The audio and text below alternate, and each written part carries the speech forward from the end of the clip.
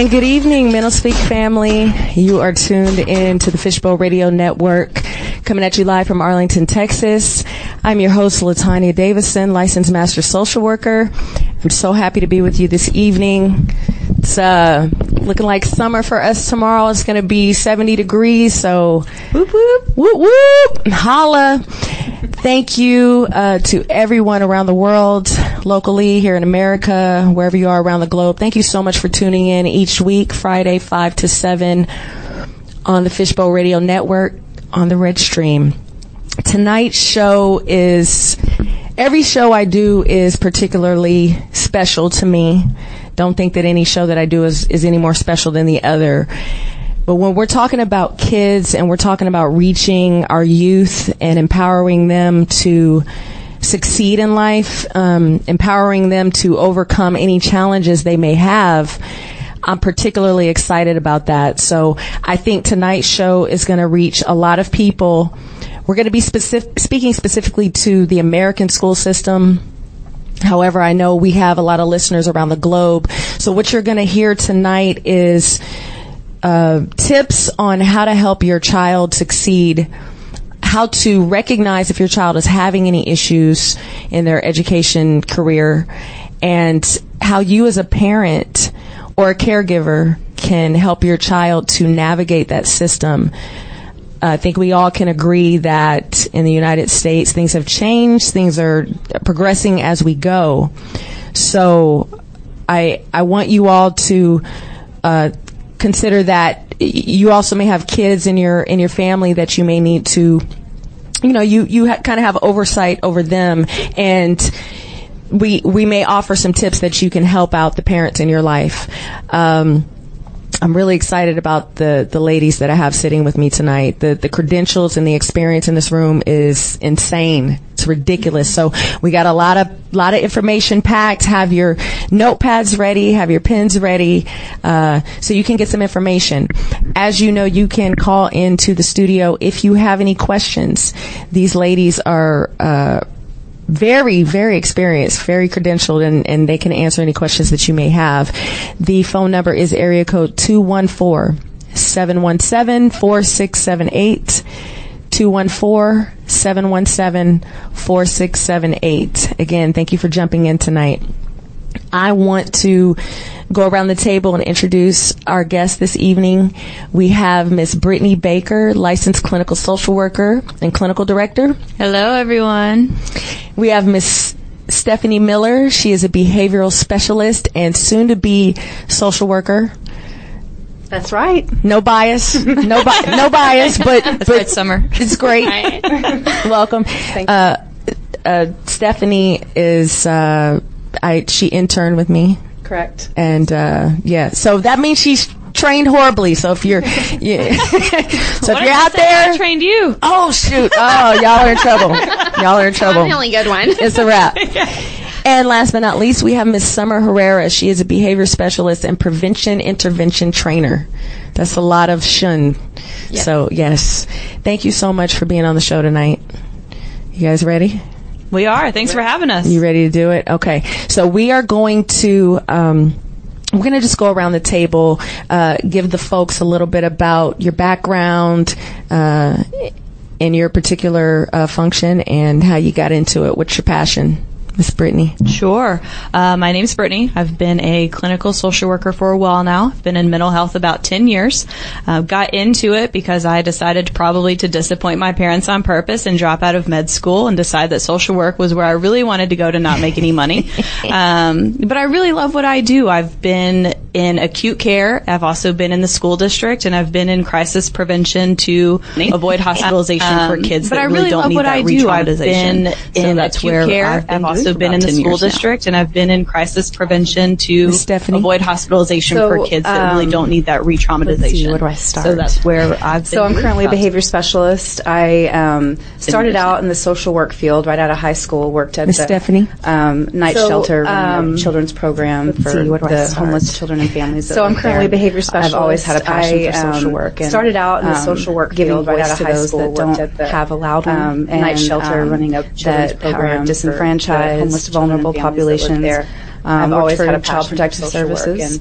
I've also worked for a residential behavioral care facility working with kids ages 5 to 12 with vulnerable severe emotional behavioral issues. Worked for Child Protective Services. In a local school district as a behavior specialist, supporting teachers residential behavioral care facility, working with behavioral and ages 5 to 12 with. Awesome. Miss Summer. Where do I even begin? I was a foster parent for a few years and really didn't know much, if anything, about special education. Through being a foster parent, I started working with the local school district and helping children who were being adopted but were having some behavior concerns. Mm-hmm. Then I moved to Texas and fell upside down and backwards into working on a campus that only served kids who had extreme behavior issues. Yeah, I've been on one of those. Those are fun. Yeah, baptism by fire. And now I currently work for a local school district as a behavior specialist. Very good. Like I told you, perfectly credentialed and experienced to give out some tips for you to be able to apply to your life. Mental Speak is a show that the focus is finding mental and emotional balance in your life, seeking wellness. And so all aspects of our lives, I know for a lot of parents, school, getting your children through school is a severe source of stress. Mm-hmm. It's probably one of the most stress. Would you agree? Would you agree? Yeah. I mean, think about how you felt going through school. I didn't know. I had no idea. I'm thinking, you're just going to school. Like, the fact that your parent drops you off every day. And so you're thinking, okay, I'm just walking in the schoolhouse and I'm dealing with this life myself. You had no idea that on the other side you had a parent that was, hopefully a good parent that was stressing over your education. And if there were any issues that arose, I know for me, there were phone calls home quite a few times a week. I know it's a big surprise. It's a big surprise, but I talked a lot in class. I know. It's crazy. But I was in trouble a lot. Whatever we call ADHD today, I would have had. In the 80s, that was called just, being a bad kid. Being a bad little girl. Yeah. Being hard-headed, right? Being fast. So I can only imagine that, my mother didn't have any answers. It was just as simple as a child is going to school, you either act right or you don't act right. Now it's, you're dropping your child off, you're getting the phone call that, we're looking at the test grades, or we're looking at the grades, we're looking at scores, from, the STAR test. Right? We're having some behavioral issues. Your child can't sit still. Your child is having outbursts of anger during class. So it's maybe that always happened then, but wasn't it that the classes weren't inclusive, right? So that there was a completely separate room for special education? How much has that changed since? So there still are some centralized programs, which are separate rooms for certain students with different, there's different levels of functioning. Yeah. Okay. So they try to have the students in their least restrictive environment, which is, as much access to their non-disabled peers as possible. But there's still classrooms where they are, exclusively with students of similar disabilities. So. Okay. And I can't remember when that changed. Maybe the 70s? It was the 70s. Yeah, something like that. I'm trying to think, because I came up in the 80s, so I just remember there being special ed and gifted, and then the rest of us were kind of like, we had our thing. Looking back, I probably was easily needed intervention. I'm just keeping it real. Like, right. Yeah.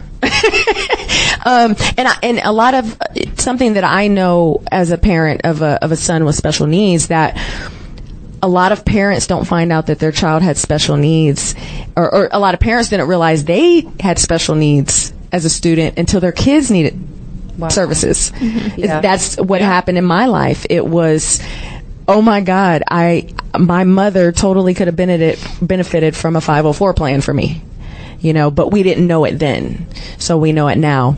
How did you all are the first? You're the front line, right? Would you consider yourselves the front line of what's going on in the schools as far as behavior and Sort of, kind of, yeah. Okay, so teachers are more on teachers are going to more be in the front line. Referral first. Takes a referral. Okay, so and that's something that we're going to talk about today. We're going to talk about the process of your child. You're getting a letter home, you're getting a call home that your child has issues in the classroom, and we're going to talk about the process of getting from that letter home or that call home to the behavior specialist coming into your classroom. Let's start there. So your child receives a letter or a phone call from staff. Who typically will call the parent and let them know that there's issues in the classroom?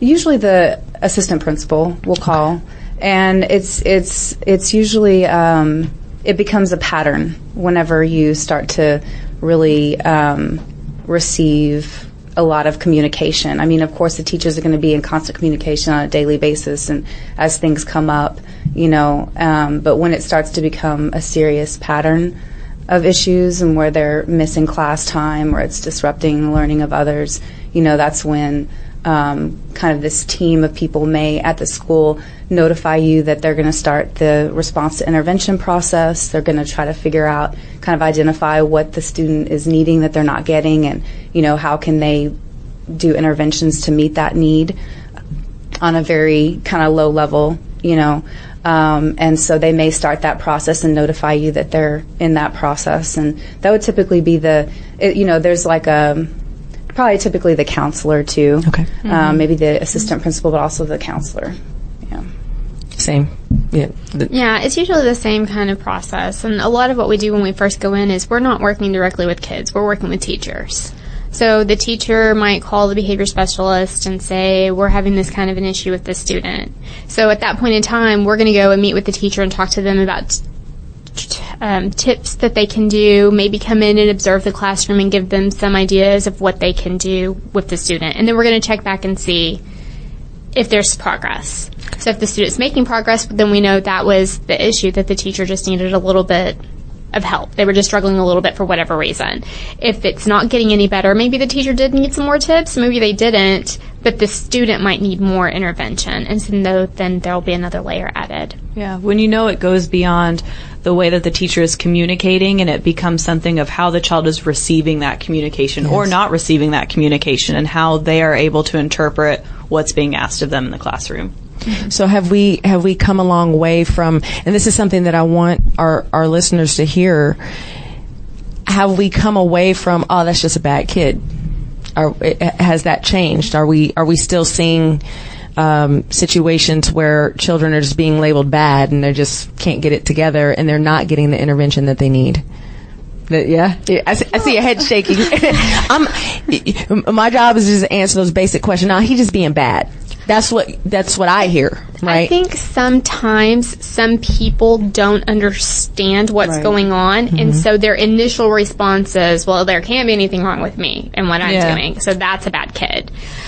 And a lot of times after that individual gets more tools, they'll see it differently. Or if they can understand that the student's disability and why they're performing the way that they are, then they see that it's not a bad kid. It's just we have a deficit for whatever reason in whatever area. Okay. And so that can start changing the tide. But, I mean, people are people. For sure. It's really easy to get defensive to say, well, none of my other children are having problems. Why is this one having problems? So it can't be about me. So if you can change the perspective of the parent or the teacher to say, there is something that is keeping you guys from connecting, and it's not necessarily anyone's fault, but how do we bridge that gap for you? And that's where the specialists come into play. Very good. Right. Okay. I think it's also really important to say that we're not bashing teachers at all. At all. Our teachers work super hard, and at they have all. a lot of kids. Yeah, yes. we're teachers. I have subbed. God bless the teachers in the world. I no longer notice. I no longer sub.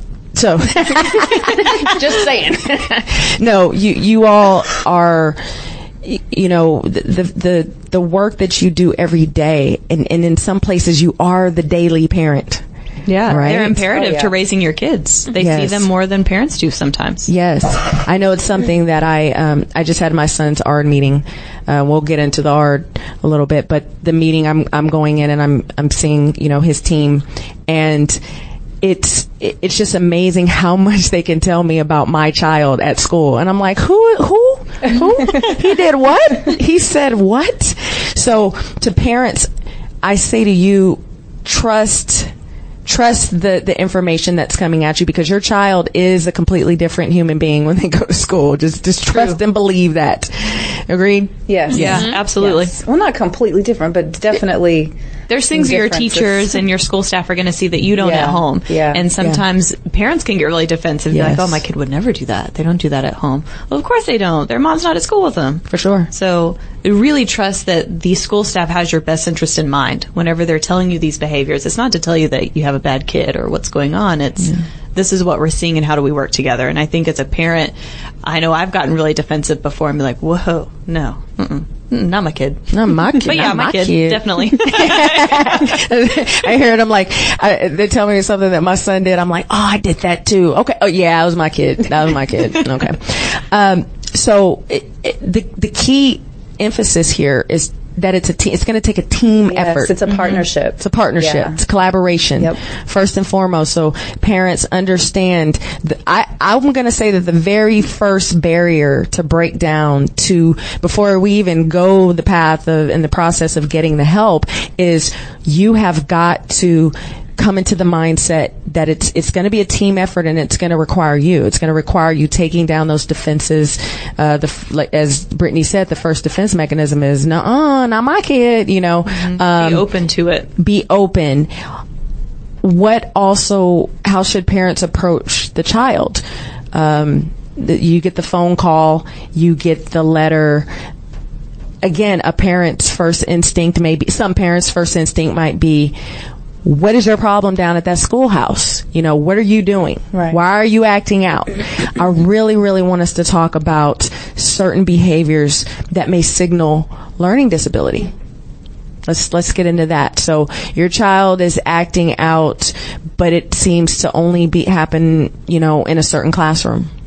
Right. Yeah. So you have to kind of find out, and that's what we do when we go into classrooms and there's one particular student that's having issues. We do like a little functional assessment, a little mini functional assessment to find out, what are the triggers or what are the antecedents or what are, is it a certain time of day? Is it a certain classroom? Is it certain people? Is it under certain circumstances, right? So is it whenever the teacher calls them out to ask them a question in front of everyone or, those type of things. And so that will kind of lead you to what the root of the issue. Yeah. So some defiance even maybe the teacher is getting an attitude from the child and you're like, well, what's your problem? Why are you reacting to the teacher that way?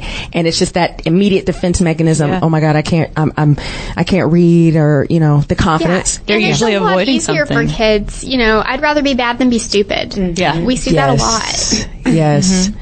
And again, that's why I think a show like this is so important, because I feel like we don't have the knowledge and the information. I think we're still operating on the old school mentality of go to school, sit down, be quiet, shut up, and listen to your teacher, and whatever your teacher tells you to do, that's what you're going to do. Parents may not understand that some of their kids are not being bad. It's just that's a natural reaction to someone who has no confidence in their learning. Or they've been struggling for so long that that's the way that they get through the day. And function. Okay, so the teacher's notified the parent, the assistant principal's been notified. What's the next step once we kind of have an understanding that there's a problem? What's going to be in our district, that's pretty much where we come in. Okay. And so if we're, like Stephanie was saying, like you said, if we go in and we're starting to look at a kid and I'm going in and doing observations and I realize he's only doing this in math class. Yeah. So then does he have an issue with that particular person? Is it a personality issue? Because some people just don't like each other. So for me, what I'll do is I'll present the math work to that student in a different environment. And if they perform for me and they can do it, then I know, okay, it's not the math. Yes. But if they can't, then we'll go back and start looking at test grades. How did you perform on the STAR? What did you look like in math last year? And take it from that angle. Okay. This is, and I want to point out too that you all let me know that the governing protocol for special education is the 504 plan. No. See, I want to make sure that's why y'all are here. See, determines, because I want, if someone's in California and someone's in New York or wherever they're listening from, what is the governing body over this process, so that people can know that, hey, I don't live in Texas, is this the same for me in my area, in my region? Right. So 504 is a civil rights law. Okay, so it actually prohibits discrimination for federally funded programs. And it's a different layer of support than special ed. So special ed is, the most comprehensive. Most intensive. Right. And so 504 is, okay, my kid can perform in a general education setting. They can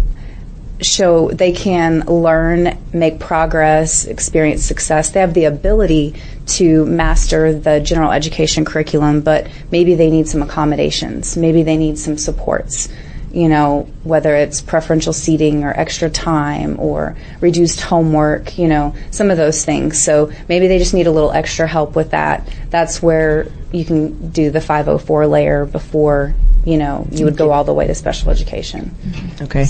So in 504 is it, how does the parent have to request that, or is it something that's offered? Like how's the process of getting that put into place? The 504 accommodations? Either way. Either way? Yeah. Okay. Either way. So a parent can request it, and if they have some evidence or some data or some information, that they can bring to the table with the school personnel in requesting that, that's always helpful. The school, we had talked a little bit about the response to intervention process. So once they, are going through those little different layers of interventions and how the student is responding to that, then they may come in and say, okay, I think a 504, they may recommend that 504 plan. So, and there are some diagnoses that wouldn't qualify a student for special education services, but they could qualify under 504. So like a student who has social maladjustment or ODD, oppositional defiant disorder, they can receive services under 504, but they wouldn't necessarily get services under special education. Wow. Okay. That's good to know. Any barriers to parents? Have you guys seen it where parents are just like, no, not my kid, as far as disabilities are concerned, learning disabilities? Is that something that you experience? Sometimes parents just don't want special education services, period, at the end. And what's their Do they say why? Yeah. That their child doesn't need that. That's detrimental. Very detrimental. How can those barriers be broken down with a parent that, how do we get that education out there to the parent? That's what I want this to be, is how are we telling parents, or how are we offering parents that practical information, so that they can, it's one of those things where that label, right? That special education label, the stigma of, you have a disability, you have a learning disability, or, some kind of behavioral health issues, where we've got to overcome that. We've got to break that down. And that's really the goal of this show. I want you guys to understand that the goal is to get help, to admit, to open up, to offer your child the help that they need to succeed. We're going to do that today.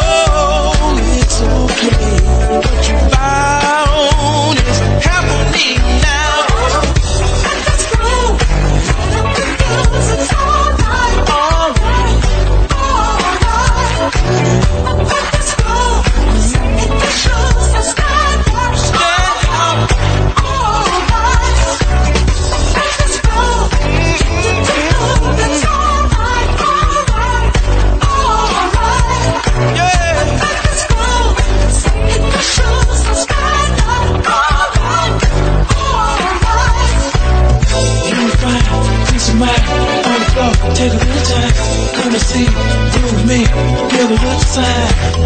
I'll be there after a while if you want my love. We can boogie on down, down, boogie on down, down, boogie on down, down, boogie on down, on down. Let's move tonight. Share the spice of life. Baby, slice it right. You gonna move tonight.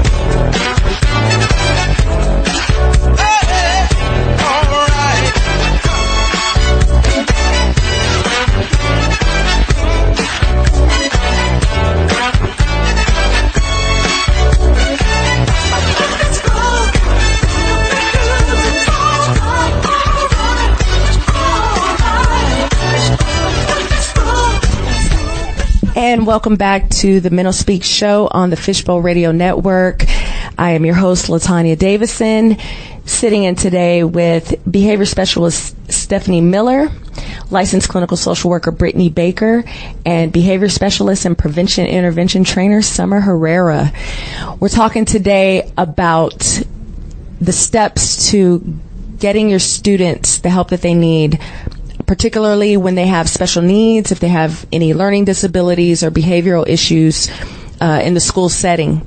We're trying to empower parents and students today, give you guys some answers and some tips of the process of getting the help that you need, because we want to see all our kids succeed. I believe the children are our future. You got to teach them well. They are. We're going to die. And you got to let them lead the way. Show them all the beauty they possess inside.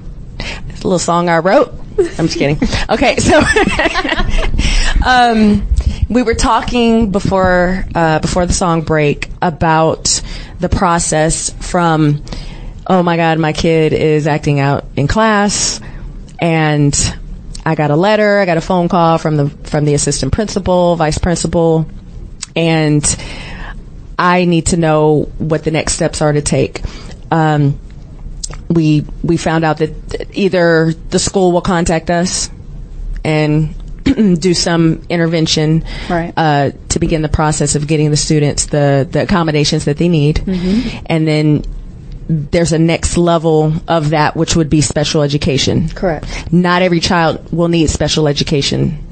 Okay. Correct. No, there are 13 disabilities that are recognized under special education. And they are.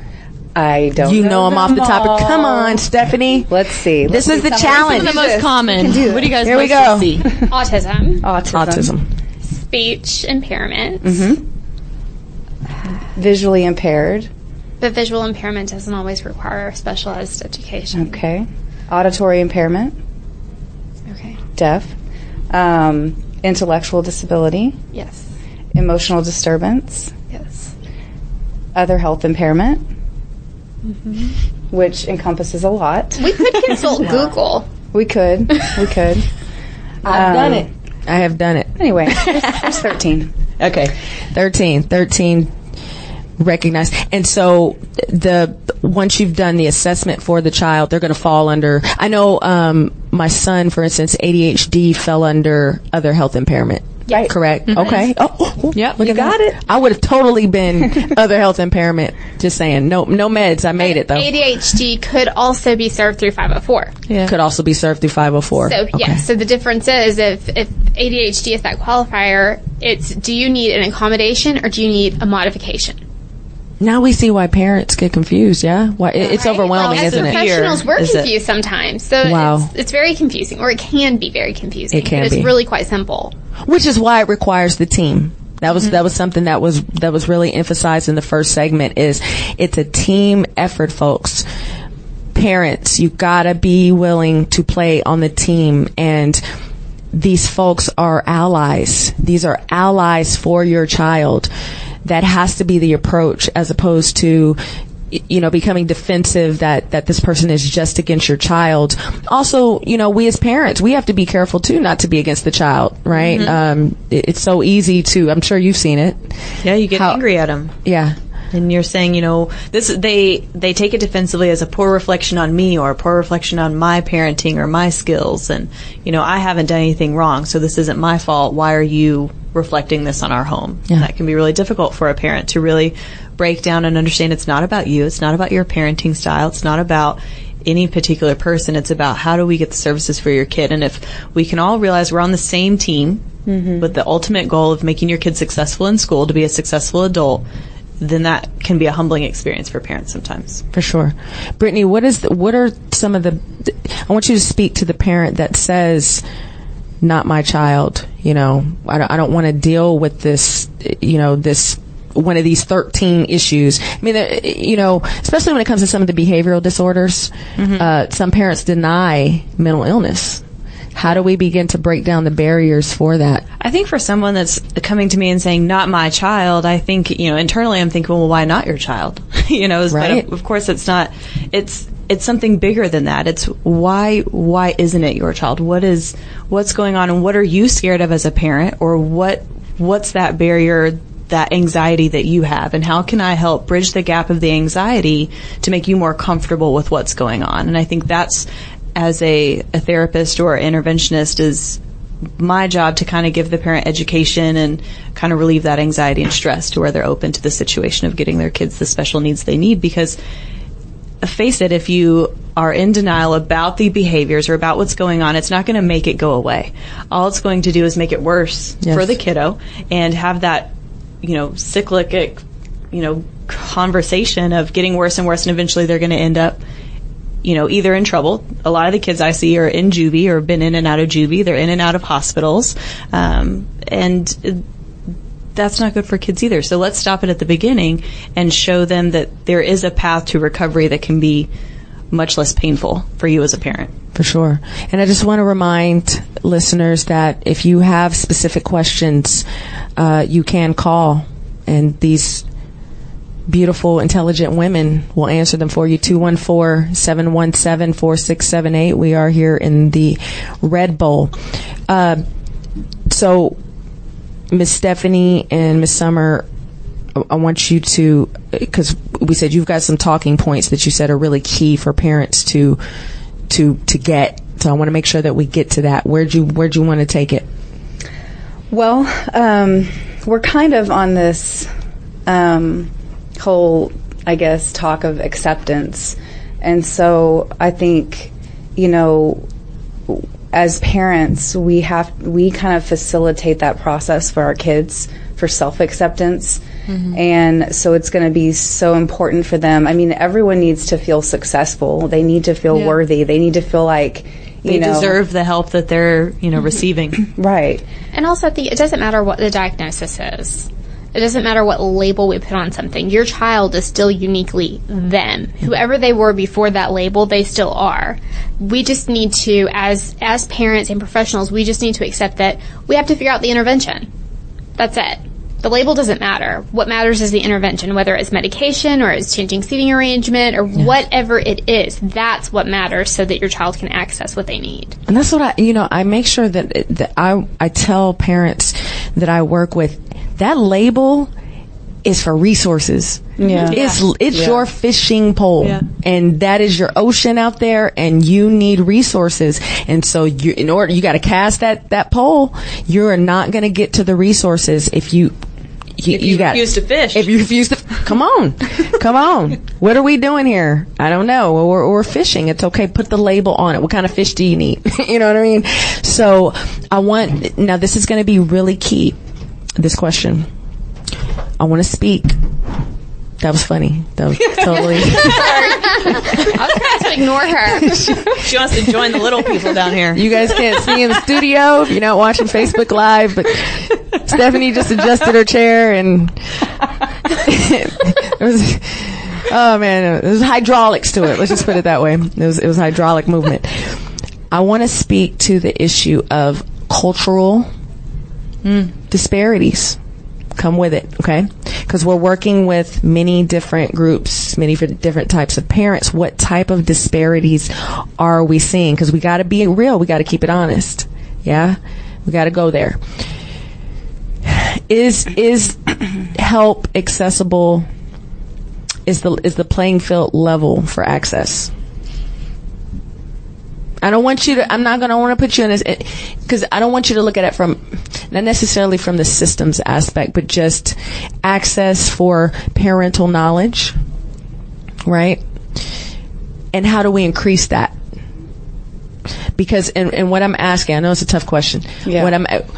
But I want to address it because we're talking to so many people. There's someone out there that just does not, I don't know I have no idea what you're talking about right now. Like, how do I access that information? How do I get help?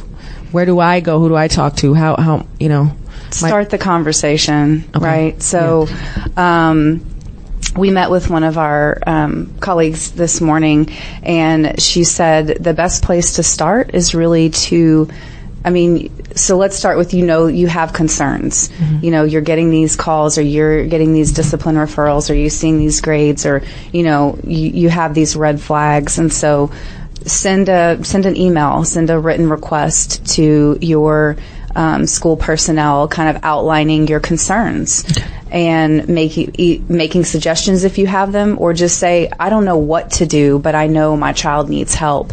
And so just start the conversation.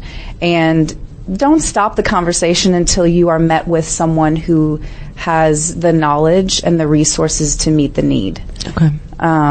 So yeah, that's it. And we talked a little bit about with Summer and you and myself were talking a little bit before the show, and we said that I've heard parents say, well, I live in this school district and or I'll go to this school, mm-hmm. and the staff didn't help me. We moved here from such and such, and we had great accommodations there, and we had our art meeting and all that, and then we were at this school and we didn't get that much help. How does a parent, let's say they are at a school that maybe, give you an example. My son was going to a charter school, and they had a brand new diagnostician. She was solely responsible for kicking it off. Right? Contact and everything. She was the point of contact, but she was new. She was just trying to figure things out. So I didn't have help. So let's say that's the situation. How do I go about the process if there seems to be some roadblocks? Right. Oh, that's tough. I think, first of all, just remembering that the people that work at the school, like, those are your professionals, but they're just people. True. So today I might not have as much knowledge as I'm going to have 2 weeks from now whenever I go to a training, and I think, oh my gosh, I would have responded to that situation so differently had I have known this. For sure. But today you're the parent, and you're in the situation, and the person that you're encountering doesn't have all of that knowledge, but you're frustrated. So I think you just keep having that conversation.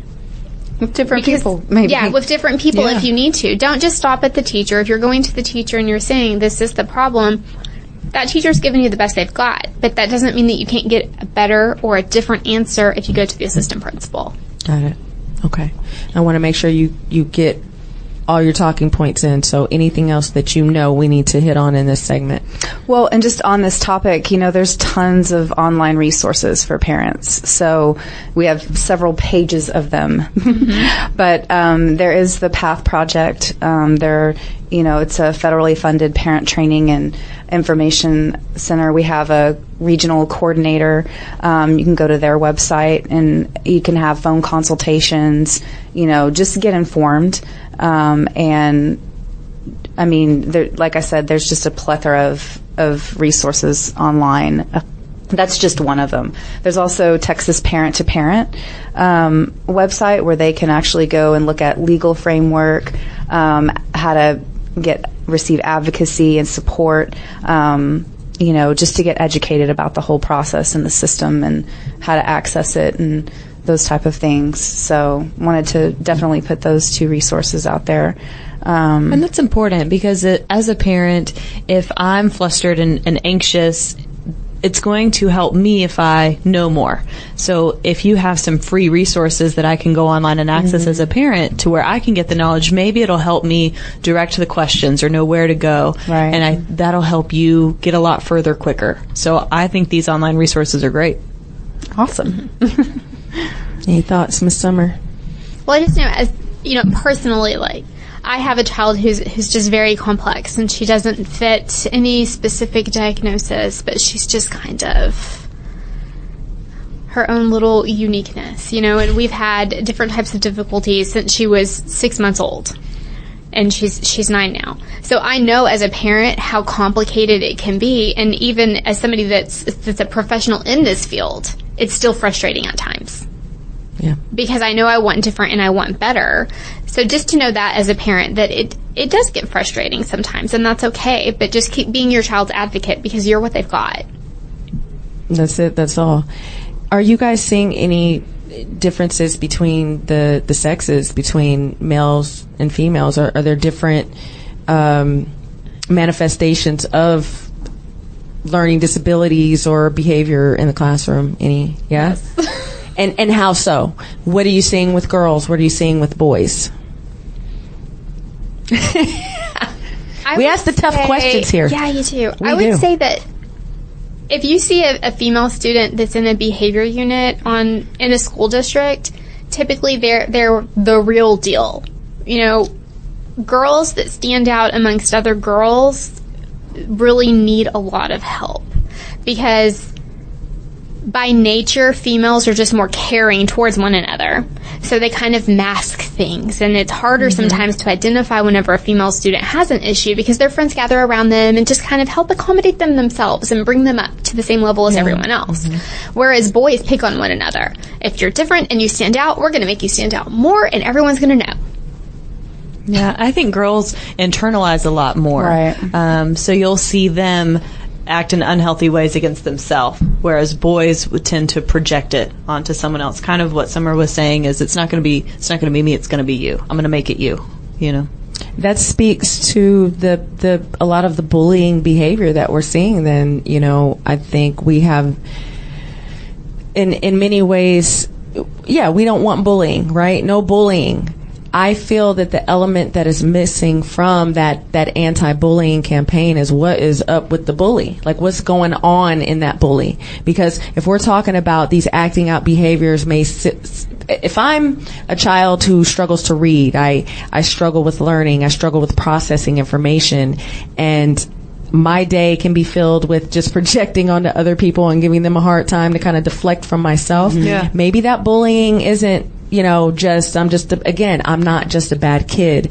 So we're arming ourselves with the information so that we can start to approach behaviors from a more,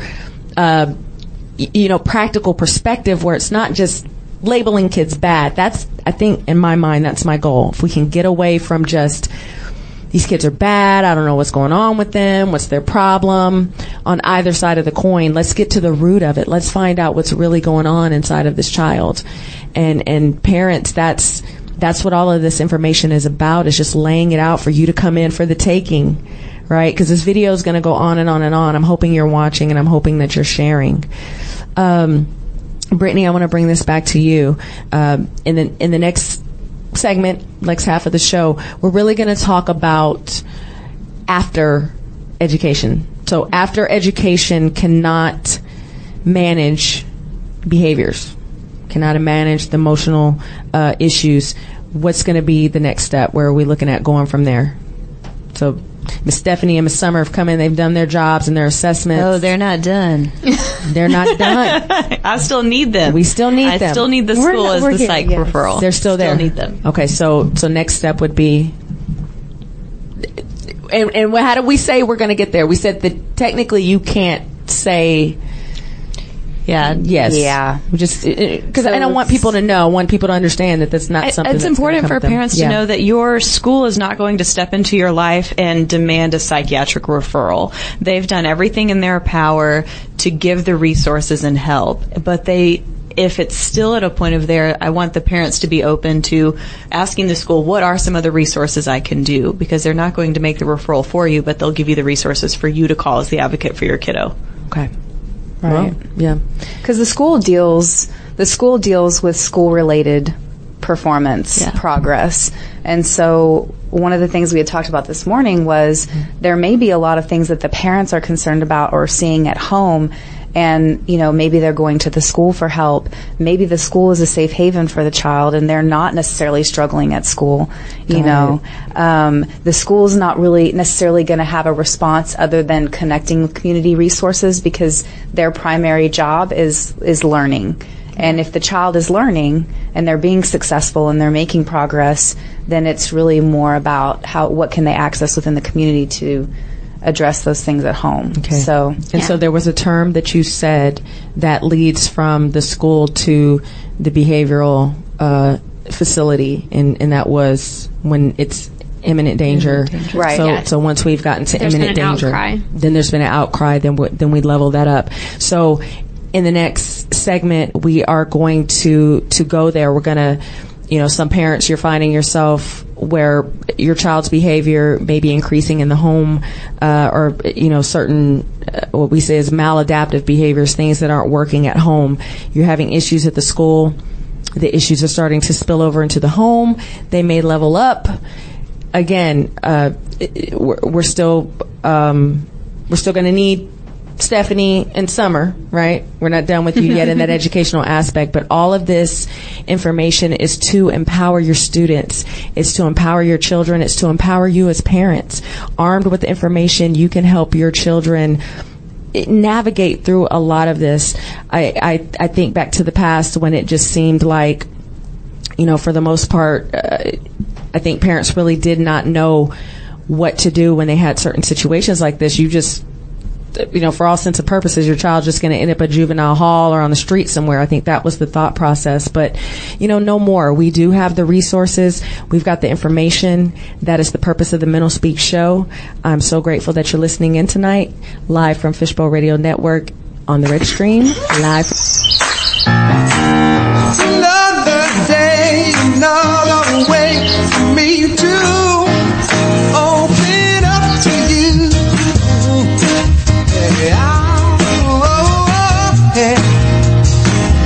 Another day, another way for me to open up to you. I used to worry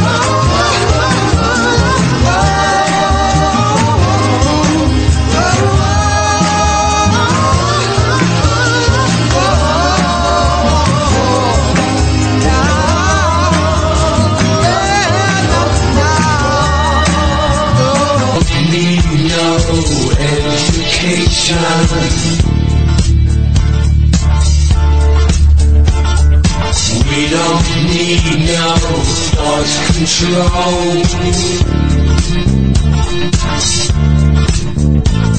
No dark sarcasm in the classroom.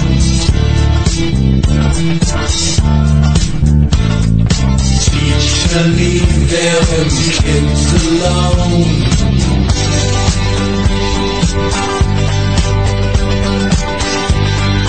Hey! Teacher, leave them kids alone.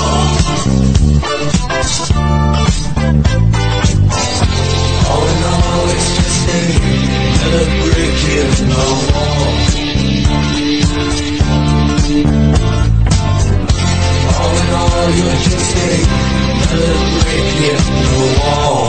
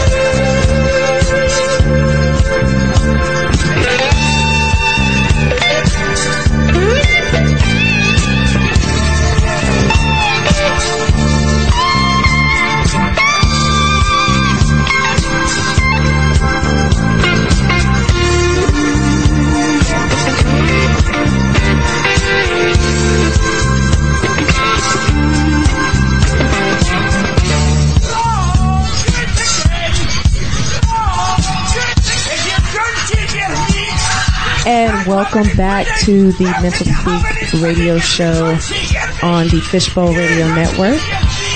I'm your host, Latanya Davison, licensed master social worker.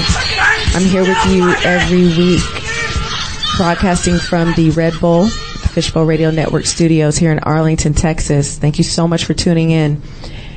Tonight, we've been talking about empowering parents and students who are dealing with educational and emotional issues in the school setting. A lot of times, parents may find themselves dealing with a lot of times one of your major struggles with your children is their life at school. You're seeing the grades dropping. You're having to worry about test scores. Maybe their behavior is, it's not up to par. You're getting letters home. You're getting calls home. A lot of times, for you old school parents, the thought has always been, something's wrong with my child. They're just misbehaving. They don't want to follow directions. They don't like authority. They don't want to do what they're supposed to do in the school setting. When in actuality, your child may be experiencing some learning deficits. They may have, they may struggle to read. In some cases, it may be as simple as they need glasses. In other cases, it may be they're being bullied. Another child is unable to deal with the emotional struggles at home. Maybe you've gotten a divorce and your child is having issues handling that. Maybe your child has become depressed. There's so many different angles that that we could come from at this, but the number one thing is when your child is having issues in school, how do you get help? How do you get the resources? One thing at Mental Speak is always going to be, in order to find mental and emotional balance, is to have knowledge. You have to get your hands on knowledge and information. It's the only way to level up. It's the only way we evolve. And so my goal is always to bring you licensed and credentialed and experienced people who can show you the way to go. So we're doing that today. I'm sitting in with Stephanie Miller, who is a behavior specialist. I'm sitting in with Summer Herrera, who is also a behavior specialist and prevention intervention trainer. And I'm sitting in with Ms. Brittany Baker, licensed clinical social worker and clinical director in behavioral and mental health settings. So we've been talking quite a while in the first segment. If you're just tuning in, thank you. And just be prepared to get tips on becoming empowered. I don't ever want you to leave a Mental Speak broadcast without feeling empowered and feeling like you can take this you should be able to take this information and apply it to your life, right? Because applied knowledge is power. So let's get into it. We talked in the first segment about the process of getting the help that you need. We're here at the point where we've gotten accommodations. Your child may have gotten the special education resources. However, there's still issues in the classroom, right? The issues may have trickled over into the home. This is where Miss Brittany is generally contacted. How do you come into the picture at this point? Oh, there's a slew of ways that mental health can get involved. So it can be whether or not a parent reaches out directly, saying, I need mental health treatment. It could be, the school helping give them the resources. Please remember your school cannot force a psychiatric referral, but they can give you the resources if they think you'd benefit from them, unless it becomes imminent danger for your kiddo or for someone in the home.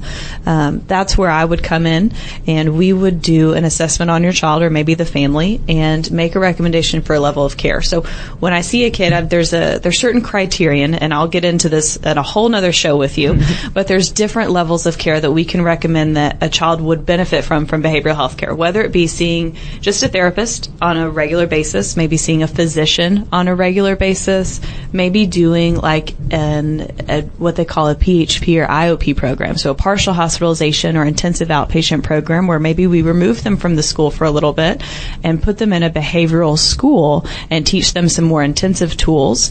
Or if it's severe enough where that imminent danger comes into play for the schools, they may come to a psychiatric hospital. And usually that's when behaviors become dangerous to themselves or others. And let's face it, school's a really hard place to be, especially if you are isolated and alone with a disability and you aren't connecting with anyone, right? So there's an avoidance that we've kind of touched on already for what we've been talking about of being the bad kid versus being the dumb kid, or pushing others away before they reject you. A lot of kids with disabilities also have a history of trauma, and they've been rejected, or there is something going on to where they're reaching out for that human connection in unhealthy ways. So what's most important to me if I'm trying to get a service plan together or improved for your kiddo is to allow that communication for the school. That's vital for what I'm doing to be successful. As the psychiatric provider, I'm not going to have them long term. My plan is to return them back to school with additional resources for both the child and the parent with the school. And it's going to be really important. A lot of providers will ask you for what's called an ROI. And you're like, why are you talking alphabet to me? That means release of information. And that's vital to giving the school and your psych providers the relationship to be able to communicate back and forth. They will want certain things at the school when you return, whether it be the psychiatric assessment to where we're giving a preliminary diagnosis. That may help qualify your child based on the diagnosis of what services they need. We may do a psychological. So if you have that cognitive impairment, this is going to be proof that they're needing accommodations. It could be knowing when their medications are given so that the school can understand, hey, you know what? We see that he always gets hyped up right around this time. It's right before medication time, so maybe we need a long-acting medication or something to help bridge that gap. it could be as simple as having a return to school plan. We may learn different things about the child while they're in an intensive setting that the school hasn't uncovered yet. Whether there's a history of abuse, whether there's drug use going on in the home, whether or not they can't read or they can't see, or they're having depression so severe that they're isolating, withdrawn, and simply just don't care about school right now because they don't care about themselves. And if they don't care about themselves as a person, they're not going to care to succeed for their parent. Let's just be honest about that. So I need to sometimes just give a simple return to school plan. What are some of the triggers I've seen in psych care? What are some of the warning signs that I've noticed get them hyped up that I can give teachers a warning about? And what interventions have I seen as an intensive provider that have been successful, and maybe sometimes that haven't been successful, because Lord knows there's plenty of those too. And giving all of that in like this neatly as possible package back to the school so that I can return them to you all in a better place.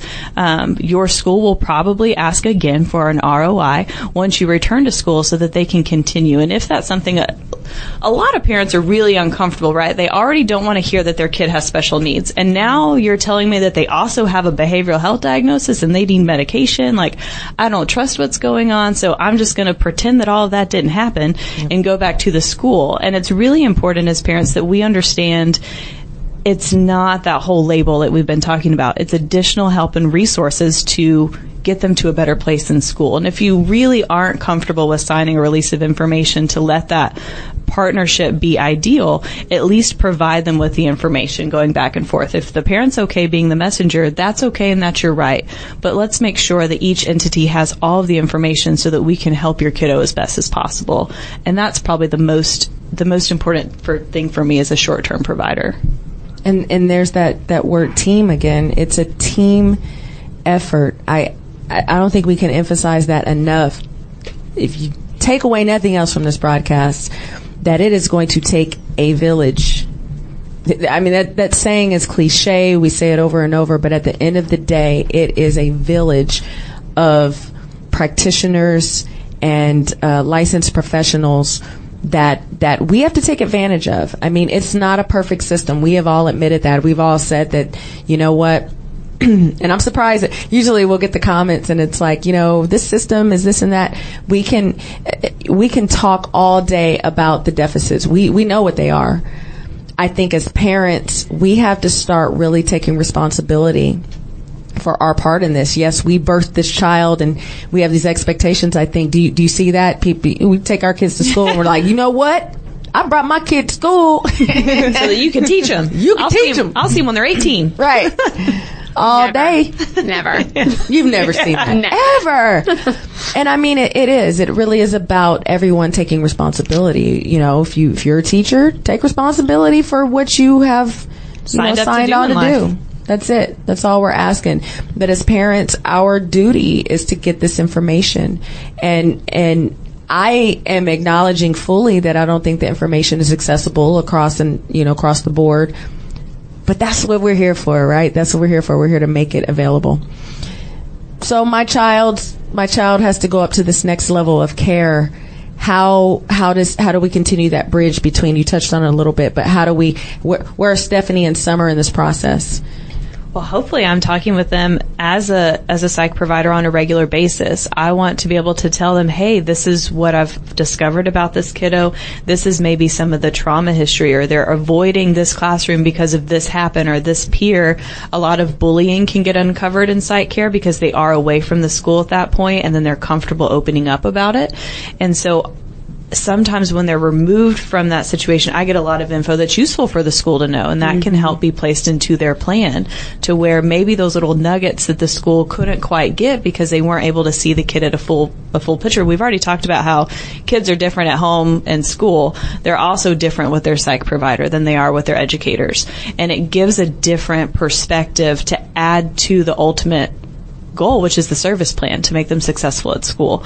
And I'm going to be talking to them about, this is what I'm seeing. I'm not a psychiatrist, but I'm sure the psychiatrist would want to be able to update the school on medication changes so the school can be aware of what changes are going on in this kiddo's body, their teeny tiny little body that may be getting some medication and how that affects them physically, and knowing that they're not falling asleep in class because they don't care. They're falling asleep because they're adjusting physically to something new that's happening to them. And that's vital for the school to know that it's not a behavior at that point. And that helps them, really support your child and have that guidance and patience with them that we as a parent are begging for the schools to have. And if we're begging the schools to have that kind of patience and understanding, they deserve to know all the information that's going on with our kiddo. And I think that's sometimes hard for us as a parent to, understand why is it so important that the school knows what's going on in my kid's life. Yeah. And it's important to know because the school is a part of your kid's life, and those teachers and those providers are a part of their life.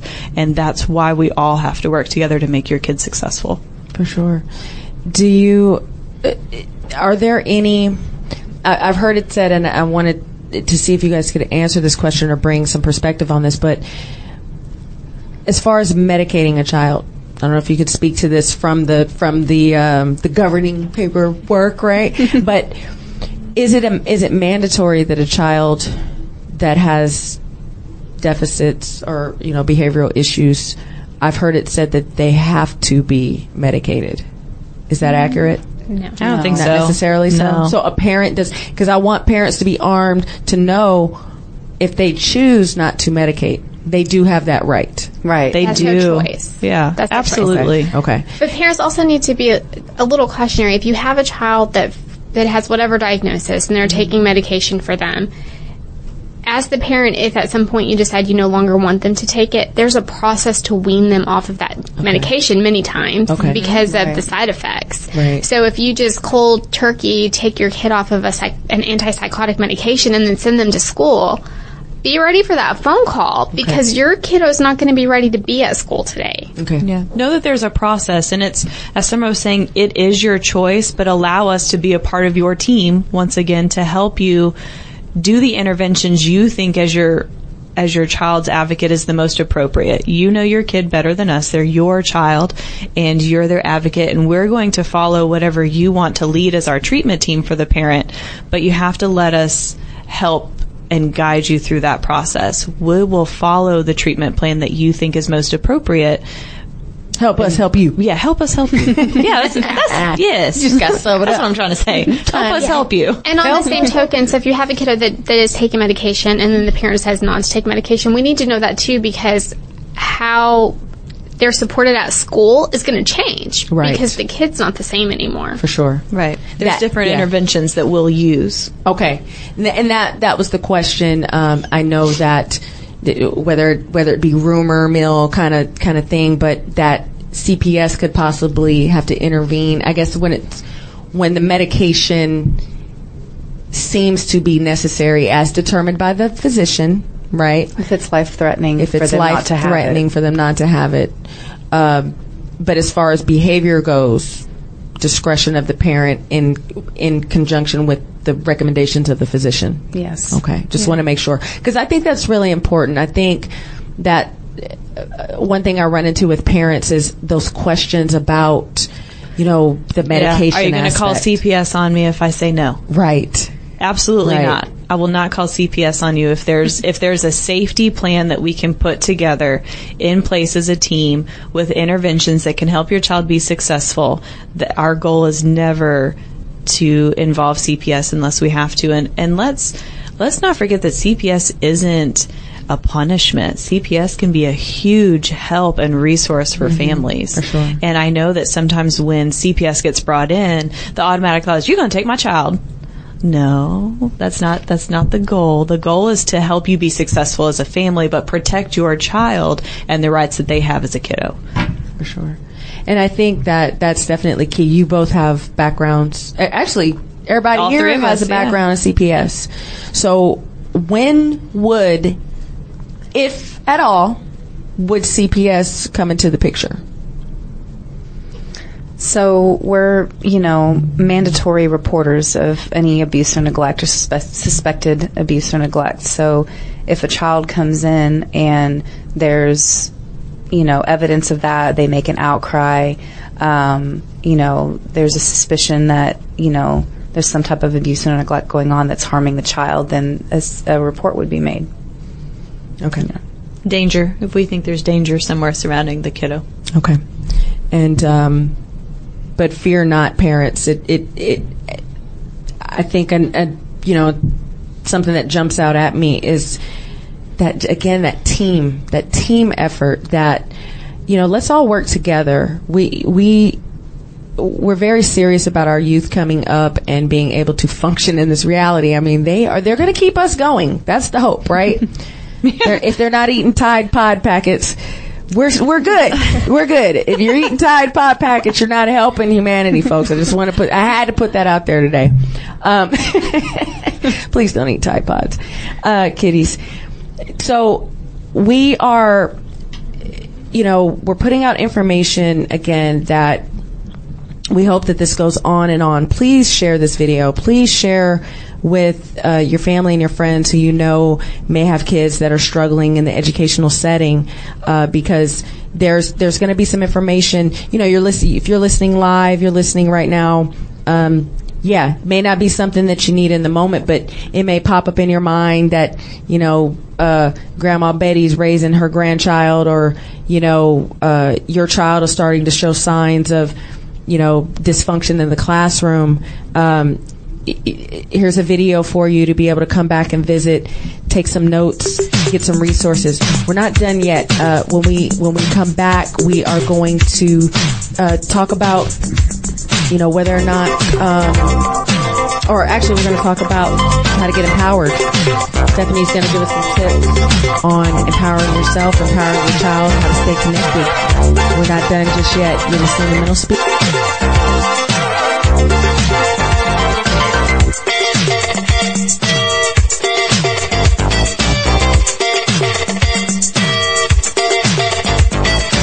Look what you're doing to me. I'm utterly at your whim. All of my defenses down. Your camera looks through me with its X-ray vision, and all systems underground. All I can manage to push from my lips is a stream of absurdity. Every word I intended to speak winds up locked in a circuitry. No way to control it. It's totally automatic whenever you're around. I'm walking blindfolded, completely automatic. All of my systems are down, down, down, down.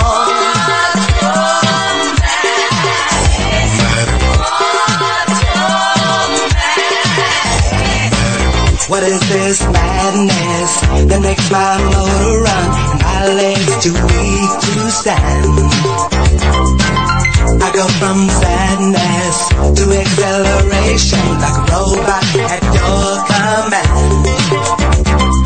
My hands perspire and shake like a leaf, up and down goes my temperature.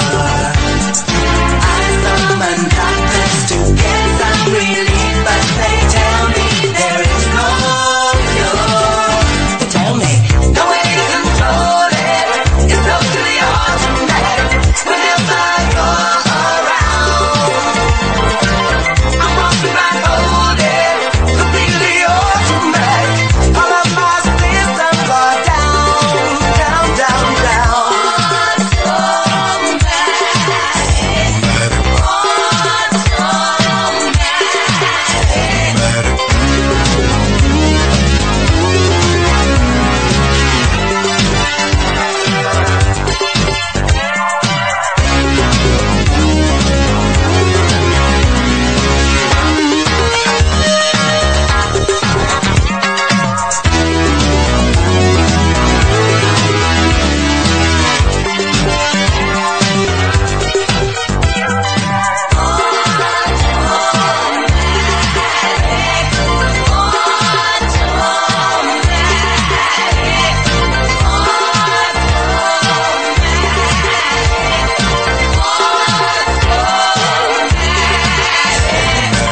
Look what you're doing to me.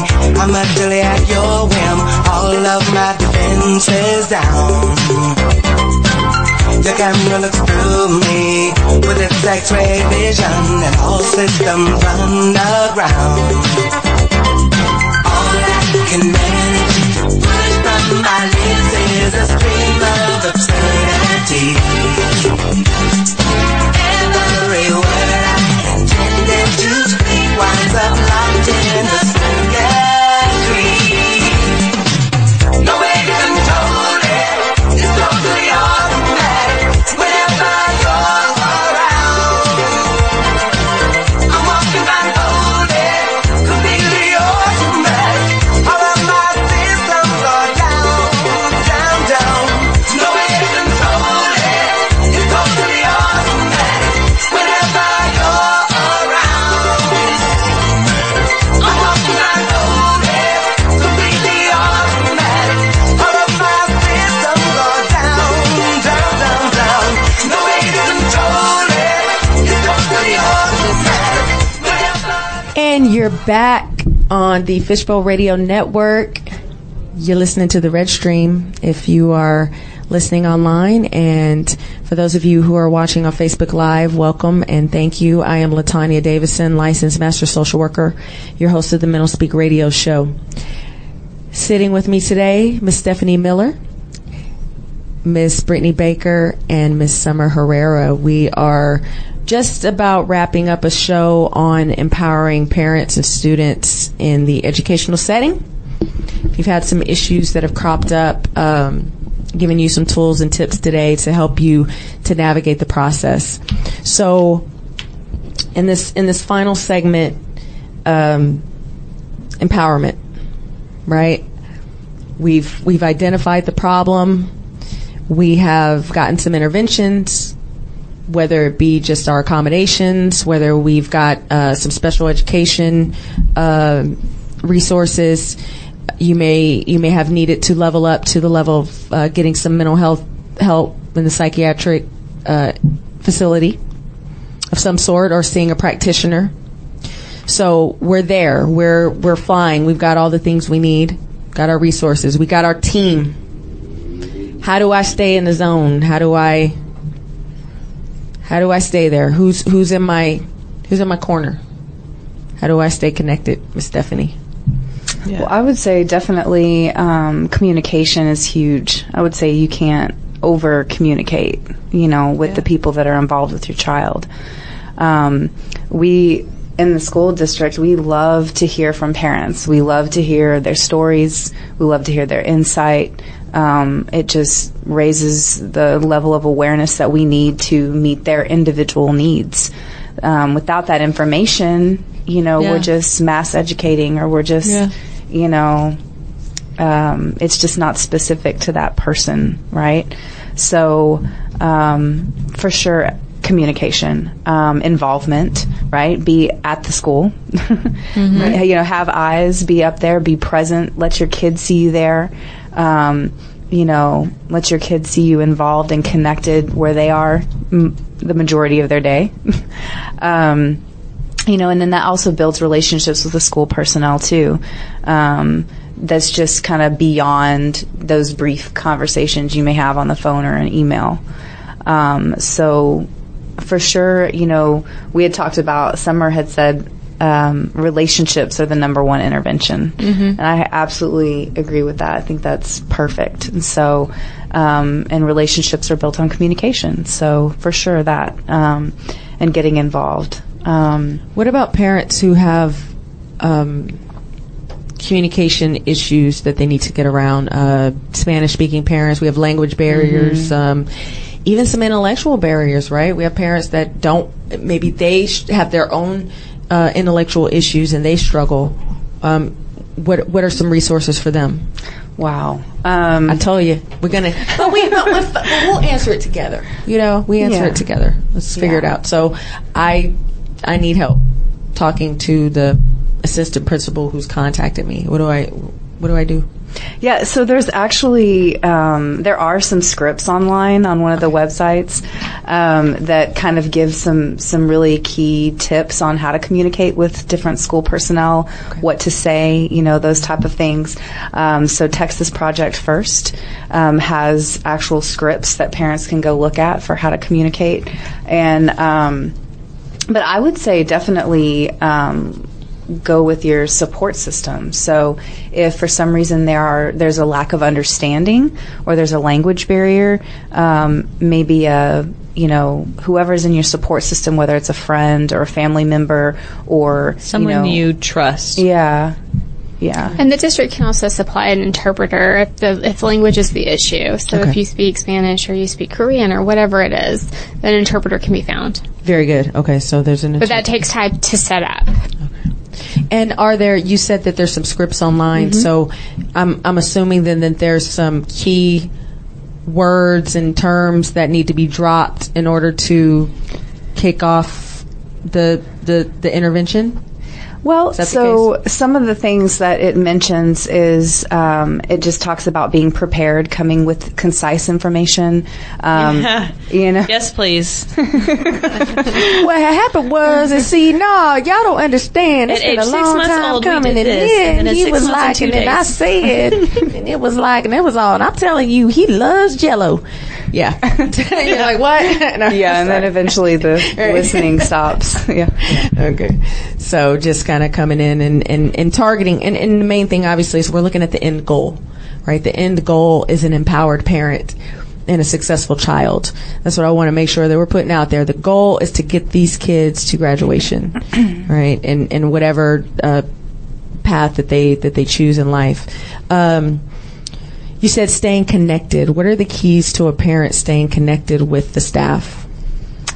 Well, like I had mentioned, being involved, volunteering, being up there, being available when the school reaches out to communicate, or reaching out to communicate, before you even hear from the school. If there is a problem, if you see, a low grade, or you see, some type of disciplinary thing come through, or kind of being even the first to reach out and say, hey, what happened here? Let's talk about it. Early intervention, in that regard. And also follow up. Yeah, follow up, ask questions. If you've reached out to the teachers in the beginning to ask what your questions were about something, be it grades or behavior, follow up in a couple weeks and ask how that's going. Yeah. Okay. What else you got on there? I see you looking down. Oh yeah, there's just tons of stuff. They actually have some funny examples. So one of the examples was, they were talking about kind of managing your own emotion if something happens with your child at school. Mm-hmm. And we were talking to another school personnel this morning, and what do you have for the audience? What is a tip? Well, be kind. Be a good person. Yeah. Be kind. Just be kind. And patient. Be involved, but be kind. Right. Yeah. Because our kids are our kids, right? I've had to, even with myself, I've had to learn to tone myself down because, any instances of bullying, Mama Bear comes out, right? Who touched my kid? No. Hell to the no. I'm coming down to the school and heads are going to roll, right? But I remember that happened to my son in the 3rd grade, and I wrote a very colorful letter to the teacher. It was professional. Brittany laughs, but it was because she knows me. No, it was a very professional letter. And I tell you what, when I got to the school after writing the email to the teacher, and it was just saying like, hey, this occurred. I would like to know what's going to be done. So I come walking down the hallway the next morning to come talk to her about it. She turns and says, class, now complete that paperwork. I'll be right back. And she was like on it, right? Because she sees me coming. I think that presence, right? Yeah. Your presence is going to matter too, but a respectful, kind presence. Yes. Yes. And just kind of an accountable presence. Honoring the process. And I think it's also important for us to remember just if you are the parent of that child that has some behavior difficulties at school, remember that kid is in a room with other people's children too. Right. And your kid is absolutely 110% important, but not any more important than any of those other children that are in there. Yeah, that's a good point. If they're all a priority, none are a priority. Right. Yeah. So it goes without saying, parents, that you're going to be a crucial part of this. You're going to be involved, but it's going to require having that knowledge background. That way you can come in to the table, to the meetings that you may have. Can you describe an ARD meeting? What is an ARD meeting? Because I give the acronym, but people may not know what that is. Admission, review, dismissal. There's a lot of different types of ARD meetings. Okay. So the annual ARD meeting is kind of a review of the annual progress that the student has made on their individual plan. So the ARD committee comes together with teacher feedback, related service provider feedback like counselors, occupational therapists, speech therapists, things like that. Everyone comes to the table and discusses how the student is making progress toward their goals, renewing goals, right. Coming up with new targets, and so it's a team process. There's an administrator, an assistant principal maybe, or a principal, potentially a counselor, some of those related service providers we talked about. If they're in special education, they're going to have a case manager. Sometimes that's called different things, or it's a contact teacher. Different districts call it different things, but there's a go-to person for that child, like a case manager, where they kind of manage all of that, the whole process of the paperwork, and they'll hold it with or without the parent. Well, with parents' permission to hold it without them. And also in other states, it's not called an ARD meeting. They call it an IEP meeting. IEP meeting, that's correct. Other states. So it's an individual education plan meeting. That's right. Okay, so hear that out, parents. If you're in different states, in Texas, we're specific to Texas, but for you, it may be called an IEP meeting. I'm going to tell you, it's crucial. I went to my son's last week, and there was a particular accommodation where the behaviorist comes into the classroom and kind of intervenes. I think it was like 15 minutes per 6 weeks, something like that, right? And so they were saying, well, let's take that away. Well, I'm listening and I'm hearing, wait a minute, you're saying in this class there's still an issue. This is the class where he suffers with his grade. And I want to say it was maybe the assistant principal. I think it was. And so her thought was, well, he's doing good. Let's just take it away. And I was like, whoa,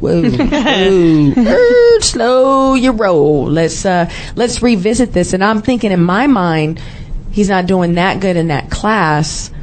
Can we at least wait until the end of this semester? We could do a review at the beginning of the next grade, and then we'll revisit it, right? Sure. And the committee was like, okay, this is you have the actual say in how this is going to go, and they kept that particular accommodation. Yeah. So my voice was crucial. Absolutely. So we got it. I'm telling you, I've seen it. They're working it. They're doing it, and we can tell you that you've got to be involved. It can happen without you, but I mean, this is your child. This is your future, right? Yeah. So be present. Let's just talk about as we wrap up, just some, Brittany, I want to come back to you. Just some thoughts on parental responsibility and coming at it from the approach that it's about empowerment, right? I think in that aspect, it's really important to trust yourself as the parent. Trust yourself that you want what's best for your child and you know what's best for your child. Trust your child. They know themselves and they know where they struggle, and be open to having that relationship with your child to know, what can I advocate for as your parent? What do you need? And of course, sometimes as parents, we're going to have to say, I don't think you really need that. But hear them out. And they're going to try and tell you how they think they'll be most successful. And if you can get your kid to buy into it and feel that they're a part of the process, then that helps them be successful. And it helps you understand where they're coming from to where you can go and advocate for them and help them be successful. I think it's important to trust the education team, trust your providers that they know in their perspective what's best. And I think know that you're not alone. We've talked a lot about supporting, using your support system within the school. Also trust your support team outside the school. A lot of times there's social support groups, things you can go to and things you can get your children involved in, to know that they are not the only ones that suffer with that disability. They are not the only ones that are struggling, and know that this is, nationwide for us to deal with this problem in the education system. And trust yourself, trust your kid, trust your providers, trust the process, and know that you will have the final say. And knowing that you have that power, it can both be really liberating, it can be really stressful, right? Yeah. So choose the guidance as you need it, with knowing that you can still steer the direction. And I think that's the key to everything. Okay. Ms. Summer, I think it was you that mentioned about the isolation that can be felt for some parents when the diagnosis comes or the label comes. What are some ways to break out of that mentality of feeling isolated and like you're alone? Find support. Okay. Some districts have a parent liaison, and that person can help connect you with resources and support groups so that you can find people who are going through the same thing that you are. But also know that this is something, it's long term. This is your child's lifelong whatever thing. And so there are some milestones that as your child's going through life that their peers are going to get, their driver's license at some point, and maybe your kid isn't. And maybe prom is going to come along and your child's not going to be able to go to prom. But there will be a different type of something that they can attend in its place. So just knowing that grief that might come with whatever it is, there's a lot of happiness and joy that can come out of it, and you can build a lot of relationships with other people that understand where you're coming from. Your child can still have a really fulfilling, successful life, even with any disability that they have. And it's important to know what Summer is saying is, yes, it's understandable to grieve the process, but don't grieve your child. They are still your child, and they still have a life in front of them. For sure. And the most empowering thing I think I could, throw out there to parents is that, we didn't get a handbook, right? We did not get, anybody here get a handbook? No, I do not have a handbook at the house. So I just, don't beat yourself up. Do not beat yourself up if your child is struggling in school, if you're having, behavioral issues in that aspect. Because now all you've got to do is figure out how to solve the problem, how to, kind of ease the burden. The goal is not to make them perfect or to fix the problem, or your job's to love your kid. Your job is just to love your child, right? There's nothing, and I had to learn that. I had to learn it's not about even fixing it so much as it is just to help them to ease their burden. We're being real. There's an issue there. There is something going on, right? My mom looked at me every day and was like, "What the heck is wrong with you?" She might still. You did good, Ma. Somewhat. Somebody might say so, but no. This is all about giving you and arming you with the information, arming you with the knowledge, and there are so many people out here willing to do that. We've got the ladies sitting at the table. They have committed their lives and their careers to helping your children. So take advantage of it. Be accountable. Don't think about being defensive. This isn't about you versus them. It's we, right? Yeah. It's us. It's all of us together. And start to think in terms of our kids as our kids. This is our future, right? If we don't stop them from eating Tide Pod packets, I don't know how we're going to survive, folks. I don't know. Any final thoughts? I think we've covered what we could. Yeah? Yeah. I think we did. I think you guys did amazing. You did so wonderful. Just to throw out to Mental Speak family, coming up next week, I'm going to have on Flo Hernandez, Luis Juarez, and Jamie Gravy. And we're going to be in studio talking about racism in America and how comedians facilitate that conversation. So, Mental Speak every week is about getting down and deep into the issues, but offering practical information so that you guys can take it into your lives and find mental and emotional balance. I'm so excited to know that this video is going to be on Share, and people are going to be out there getting the information that they need. Thank you so much, Summer. Thank you so much, Stephanie. Thank you so much, Brittany, for being here with us tonight. As always, you are listening to the world-renowned, epic, and awesome Fishbowl Radio Network and the Mental Speak Show. I'll be here again, if it wills, 5 to 7 p.m. on Friday. Please share. Visit the radio page at www.mentalspeakradio.com. You can also visit me on the host page at www.fbrn.us. Thank you so much. Wishing you all a wonderful week. I will see you soon. I gotta testify. Come up in the spot looking extra fly. For the day I die, I'ma touch the sky.